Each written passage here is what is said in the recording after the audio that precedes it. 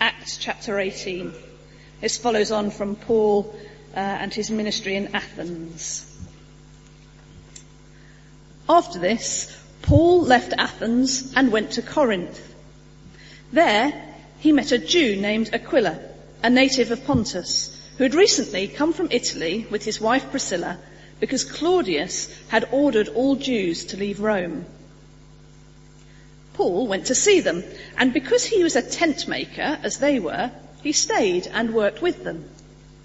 Every Sabbath he reasoned in the synagogue, trying to persuade Jews and Greeks. When Silas and Timothy came from Macedonia, Paul devoted himself exclusively to preaching, testifying to the Jews that Jesus was the Messiah. But when they opposed Paul and became abusive, he took out his clothes in protest and said to them, "Your blood be on your own heads. I am innocent of it. From now on, I will go to the Gentiles." Then Paul left the synagogue and went next door to the house of Titus Justus, a worshipper of God. Crispus, the synagogue leader, and his entire household believed in the Lord, and many of the Corinthians who heard Paul believed and were baptized. One night, the Lord spoke to Paul in a vision. "Do not be afraid. Keep on speaking. Do not be silent. For I am with you, and no one is going to attack and harm you, because I have many people in this city." So Paul stayed in Corinth for a year and a half, teaching them the word of God. As Catherine, let's pray together and ask God to help us to understand that passage. Well, pray, Father, that you'd help us to do just that. Thank you. It seems fairly straightforward on one hand, and we believe, Lord, there is great truth here and great things for us to understand. So we pray you'd speak to us, and we pray, Lord, that this might make a difference to our lives as we put these words of yours into practice. For Jesus' sake. Amen.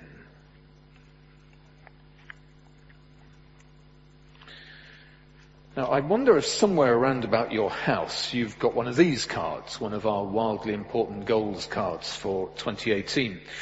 And one of our wildly important goals for 2018 is the middle one, a people eager to tell the gospel. A people eager to tell the gospel. And so for we've had 3-month blocks in our evening service, or morning and evening services through 2018. We've had 3 months preaching about evangelism, 3 months on belonging, evangelism, belonging. And this is the final sermon, first Sunday of the month in 2018, where we're talking about one of those passages. And so we're talking about evangelism tonight, hence Acts chapter 18 and verses 1 to 11. And this may be the last in this series of sermons. Doesn't mean to say we're going to stop doing evangelism. I hope it's really just wound us up and helped us to have the impetus to keep on going. And I hope you realise that evangelism is just as important and just as urgent as it ever was. The fact is, Jesus wants to use us. He wants to use you and me, not just guys who get paid for it, but you too, ordinary, extraordinary Christian people, to help others to hear, to learn, to understand, and to respond to the Christian message. As a guy called Leighton Ford, he once said this: Jesus was born in a borrowed manger. He preached from a borrowed boat. He entered Jerusalem on a borrowed donkey. He ate the Last Supper in a borrowed upper room, and he was buried in a borrowed tomb. And now he asks to borrow you, to borrow the lives of Christians to reach the rest of the world. If we do not speak, then he is dumb and silent. So you see, Jesus wants to borrow us, to borrow you and to borrow me, to help tell others about him. And we're going to see here in Acts chapter 18 and verses 1 to 11 what happened when the Apostle Paul turned up at Corinth. And I've headed it effective evangelism. And I picked out 3 things about evangelism which are emphasized in this passage. So we're going to see about effective evangelism, how that is. It's about a people who encourage us. Second thing, effective evangelism is about dogged persistence, keeping on going, don't getting put off. We're going to keep on going. Nothing's going to put me off this. And then third, we're going to see it's about the power of the gospel. Now, of course, effective evangelism is about far more than just those three things. But this is what the focus is here. This is what we're learning about in this particular passage, okay? And there are other things as well in this passage, but I want to focus on those three things. Effective evangelism, we're going to be more effective if there are people who encourage us. We're going to be more effective if we're doggedly persistent. And we're going to be more effective when we understand and respond to the power of the gospel. So first of all, let's look at this, the first one of these. Effective evangelism is about, and the first thing there is people who encourage us. People who encourage us. Now, when we get to Acts chapter 18, Paul is coming towards the end of a 5-city, well, these days we'd call it a tour. People used to call these things missionary journeys. And that's what Paul's been on. He's been in Philippi in chapter 16. He's been in Thessalonica. Maybe been there on holiday. He's been in Berea. Less like to go there on holiday. And he's been to Athens. Maybe been there on holiday in chapter 17. And frankly, he's had a pretty rough time in Athens, okay? Now, while some believed, if you just glance back to chapter 17, the last verse there, verse 34, some of the people became followers of Paul and believed. Among them was Dionysius, a member of the Areopagus, that's the ruling guys.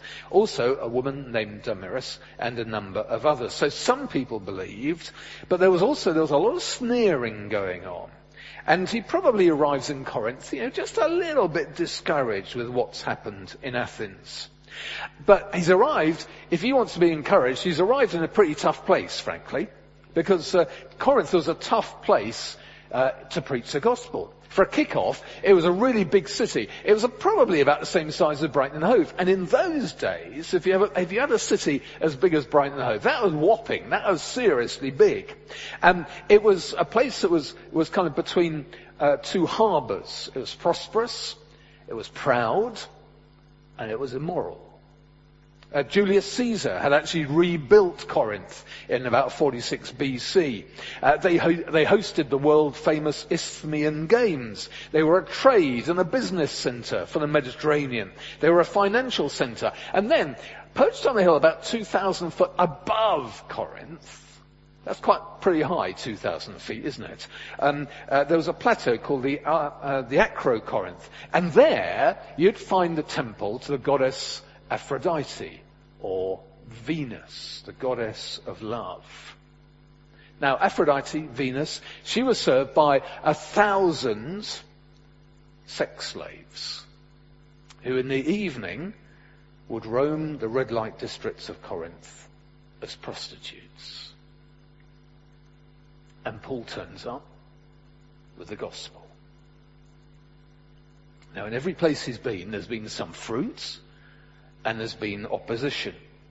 And when you're being opposed, when at times your life is in danger, then it really helps to have some friends, doesn't it? So, for instance, a couple of weeks back, I imagine you would have heard the news about Matthew Hedges there, just the week before last. He's 31, was doing a PhD on stuff on the UAE, United Arab Emirates, and he was jailed for life for allegedly spying. Well, he'd been researching his PhD. His wife said that he's terrified, and what a prospect, facing the rest of your life in a jail in the Middle East. But he got some people fighting for him, like the Foreign Secretary, Jeremy Hunt. And then after a few days, they announced that he was guilty, but they were going to pardon him, and he's now a free man. It really helps to have people on your side. It really helps to have people who have your back when you're in serious trouble, as he was there. Now, as Christians, we may not end up with that kind of prospect. I'm not saying he was in prison there because he was a Christian, but we may not end up with that kind of prospect of facing the rest of our lives in prison and so on. But we still need people to encourage us. We still need people to spur us on. And we still need people to tell us we're doing all right. Now, who are the people who God used to help and encourage Paul? Well, there were three.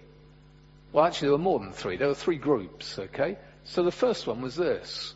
There were a couple, I don't know if you can read that, but Aquila and Priscilla. You look at verse 2. Now, Aquila, I don't know about you, but Aquila sounds like a girl to me. But Aquila was not a girl. Aquila was a bloke, all right? And he was married to Priscilla. Now, it's most likely, we can't be sure, that Aquila came somewhere up there near the Black Sea, and he was probably a slave.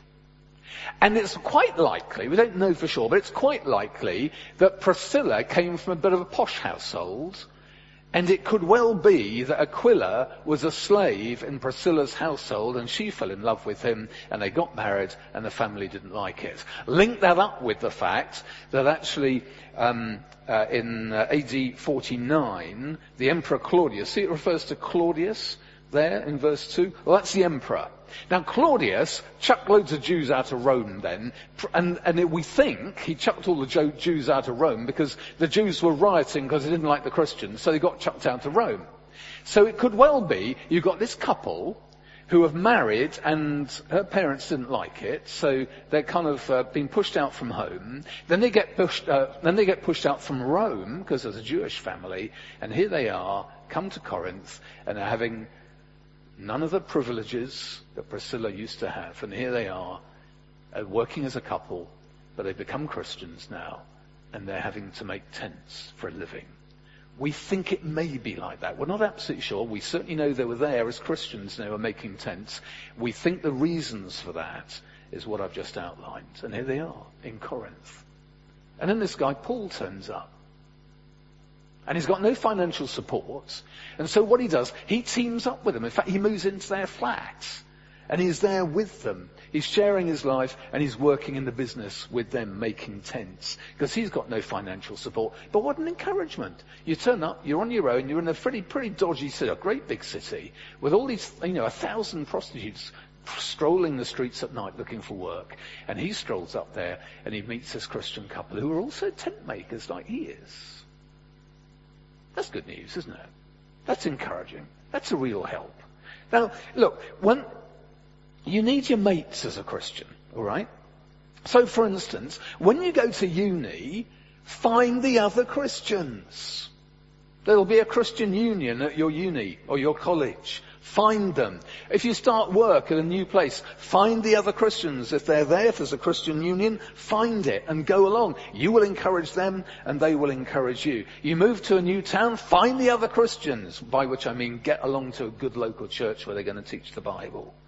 And for Paul here, wasn't it encouraging? God's provision. You got a couple here who have hit pretty hard times, really, Aquila and Priscilla, and he becomes friends with them. That's great.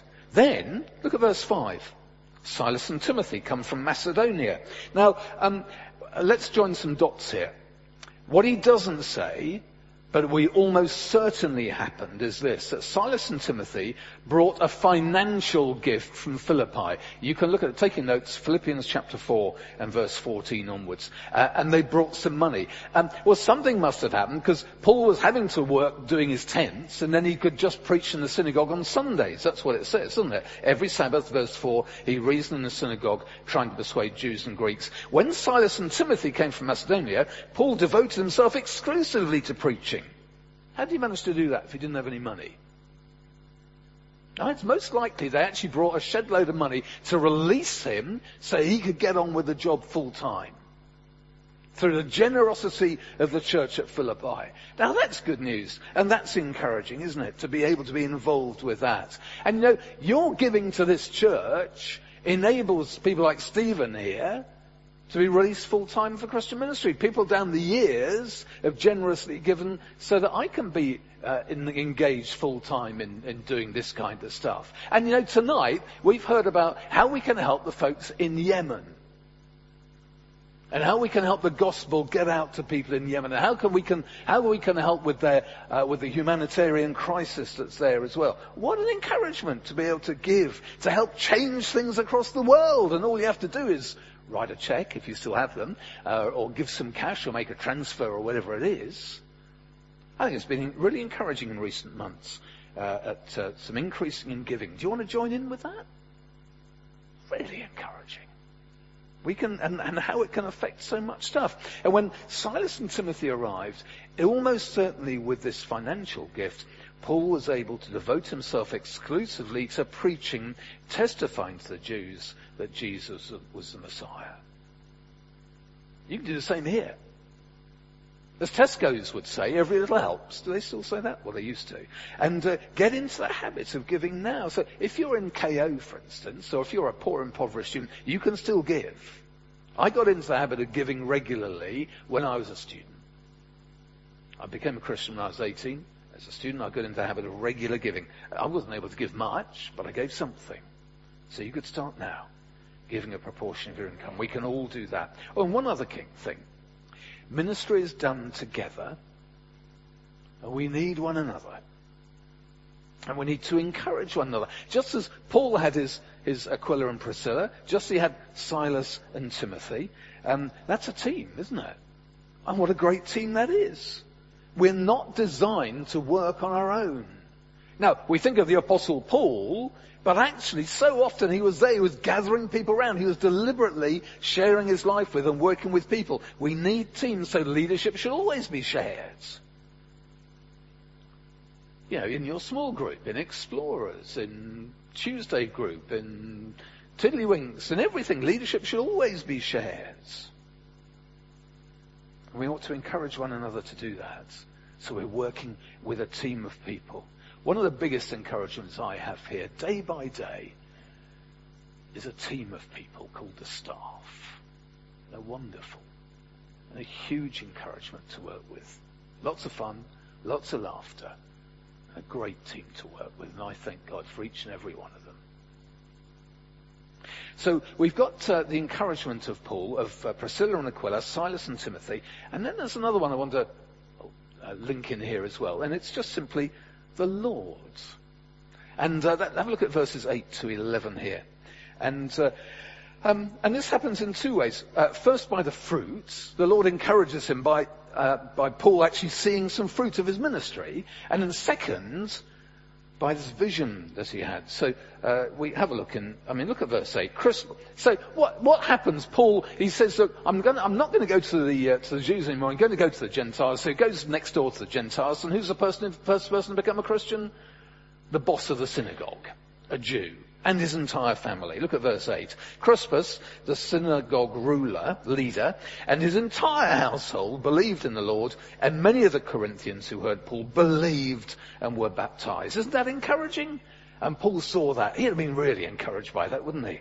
And then one night, encouragement number 2, the Lord spoke to Paul in a vision. Don't be afraid. Keep on speaking. Don't be silent. I'm with you. No one's going to attack and harm you because I have many people in this city. So Paul stayed in Corinth for 1.5 years, teaching them the word of God. Keep going, Paul. Go on preaching is the most likely translation of what the Lord says to Paul here. Don't stop. Don't be put off. I'm with you. It's going to be all right. I've got lots of people here who are going to become Christians. Now, how do you wisely apply that?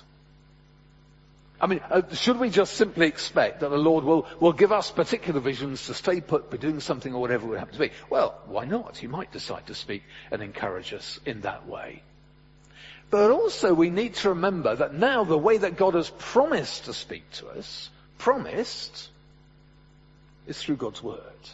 Of course he can speak in other ways, but we've got to ask the question, in what ways has God promised to speak to us? And he's promised to speak to us through his word. And so as we read his word,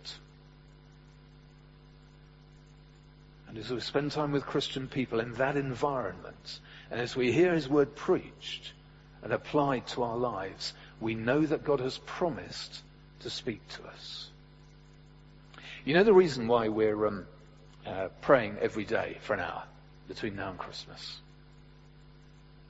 It's because God spoke to me. I was in a meeting with other Christian leaders. Anna was there as well. And it was in that meeting where I had as the Bible had been explained to us and so on, and as that was happening, I felt very, very strongly that the Lord was just saying to me, Phil, I want you to pray for an hour of your day between now and Christmas, for Christmas. And I thought, well, fine. Why don't I get my church to do it as well? And some of you were along, so we prayed together. And I'll be there at 7 o'clock tomorrow morning. Anyone want to come? And every day, Monday through. Actually, I'm not going to come on my day off, okay? But I'll be preaching. I'll be praying every day to now and Christmas. Do come. Do come. It's always encouraging to do stuff together. So we would want God to speak to us, and we expect God to speak to us, and in those situations where the Bible is being explained and applied to our lives. Effective evangelism needs people who encourage us. So how could you be an encourager of other people? How could you encourage someone this evening? What could you say? What could you do to help to encourage someone else here tonight? Just one thing. Maybe before you go to bed tonight. Second thing, effective evangelism needs people to encourage us. And the second thing is it needs dogged determination. Never give up. It needs dogged, or perseverance is what it says there. Yes, actually that's what's in my notes. Dogged persistence. A guy called Leighton Ford once said this. It's been estimated on average it takes 1,000 Christians a year to bring one person to Christ. On average, it takes 1,000 Christians a year to bring one person to Christ. He then said, that's not good enough. I don't think it is it?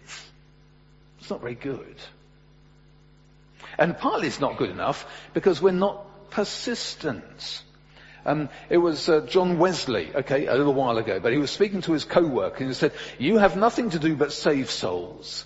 Therefore, spend and be spent in this work. It is not your business to preach so many times and to take care of this or that society, but to save as many souls as you can, to bring as many sinners as you possibly can to repentance, and with all your power to build them up in that holiness without which they cannot see the Lord. And here, in Acts chapter 18, Paul is incredibly persistent. Some might say, look at verse 6, he wasn't persistent, he gave up with the seeking to reach the Jews. But actually, he just went next door. He wasn't giving up, he was refocusing. And he went next door, which was slightly undiplomatic, you might think. But he goes to the Gentiles. Look at the end of verse 6. And then who's the first convert? As we mentioned, the synagogue ruler, the synagogue leader, Crispus, and his household. But he wasn't the only one. Look at the encouragement there at the end of verse 8. Keep on going. So preaching the gospel for Paul, it hadn't been that fruitful in Athens. Just a few. And he comes to Corinth, and it's a distinctly dodgy place. He could well have thought, oh dear, this is going to be tough, isn't it? And he could have just kind of withered on the vine. But he kept on going. And actually when he started, it wasn't great either, was it? As in the beginning of the chapter there.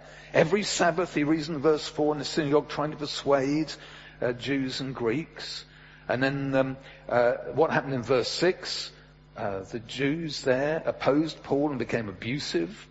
So that's difficult, isn't it? That situation is he had a tough time in Athens. He comes to Corinth, it's a tough place, and he's having another tough time. Could have given up.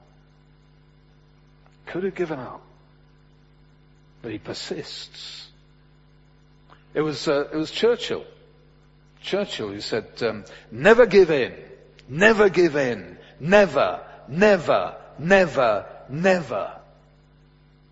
Said, in anything great or small, large or petty, never give in except to convictions of honour and good sense. Never give in.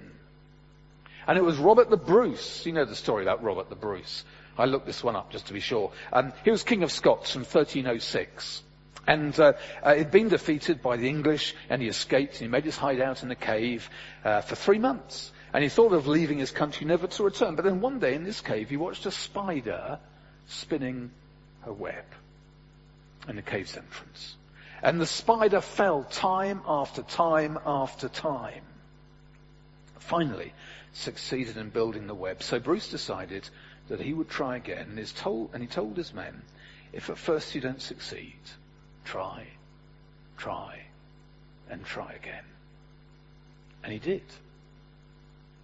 And he defeated the English, most notably at Bannockburn, that was in 1314, despite being outnumbered 10-1. Persist. Never give up. Never give in. Dogged persistence. Christmas time's coming. What wonderful opportunities. Keep on going. Don't think, well, I'll just give out one invitation to someone and maybe they'll come and maybe they won't. No. What about 20 or 30 invitations? Because some people are going to come. That's what we need to be encouraging one another to do. Keep on inviting. Keep on praying. 7 o'clock every morning, 5 o'clock on Sunday afternoons. Like Derek Edwards, whose Thanksgiving service we had when was Derek? The week before last now, isn't it? And celebrating, Derek's life, because he always was looking to share his faith. And he persisted. Derek persisted all the way to heaven. Wonderful guy. Effective evangelism. It needs people who encourage us. It needs dogged persistence. And the third thing is, it needs power of the gospel.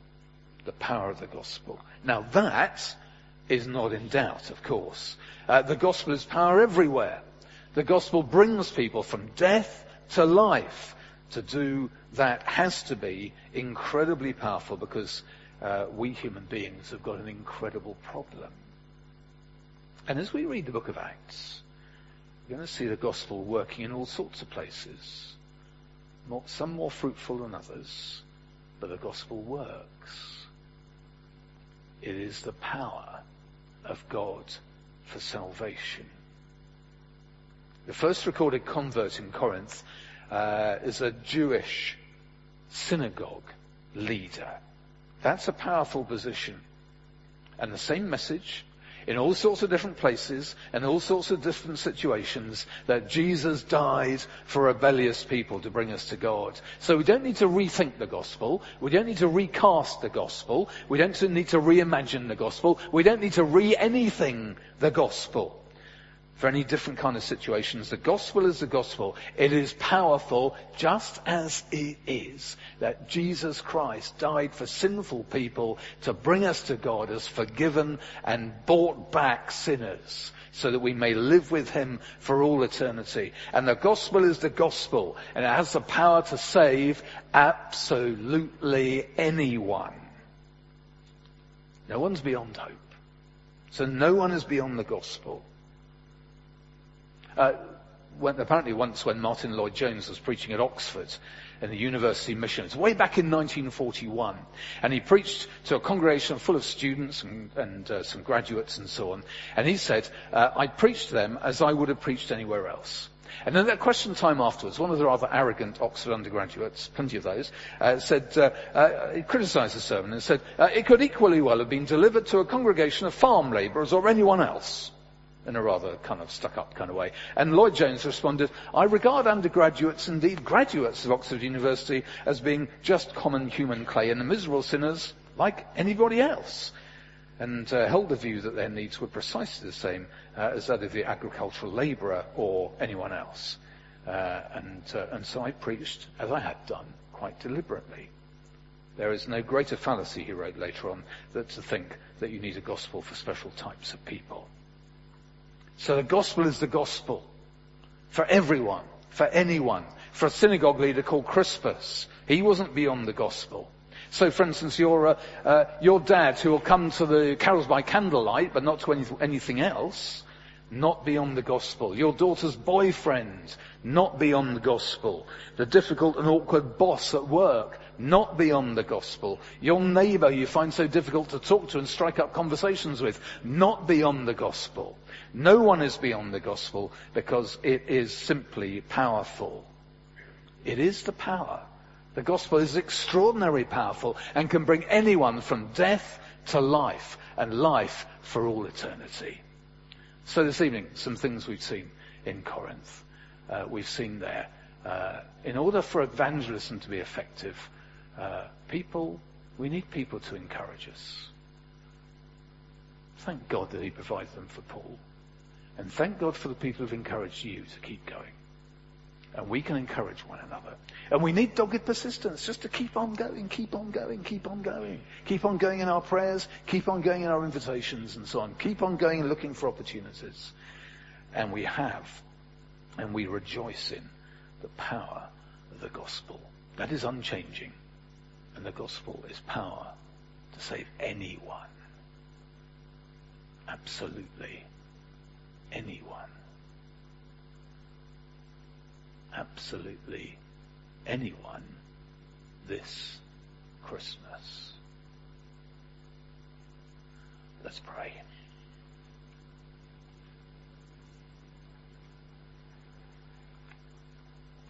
Lord, thank you for some of these lessons we've seen from Paul's arrival in Corinth. Lord, thank you that you sent him people to help and to encourage him. Please, Lord, may we do that for our Christian friends and brothers and sisters, and remember to thank you for those who've helped and encouraged us. Thank you, Lord, for the dogged persistence of Paul keeping on going, and for the fruit that you encouraged him with, and from this vision too of the Lord Jesus to keep on going, Paul. Just keep on going. And Lord, we thank you and we praise you for the simple power of the gospel, powerful enough to see the conversion and to bring to new life absolutely anyone. Please, Lord, grow our confidence for your glory. Amen.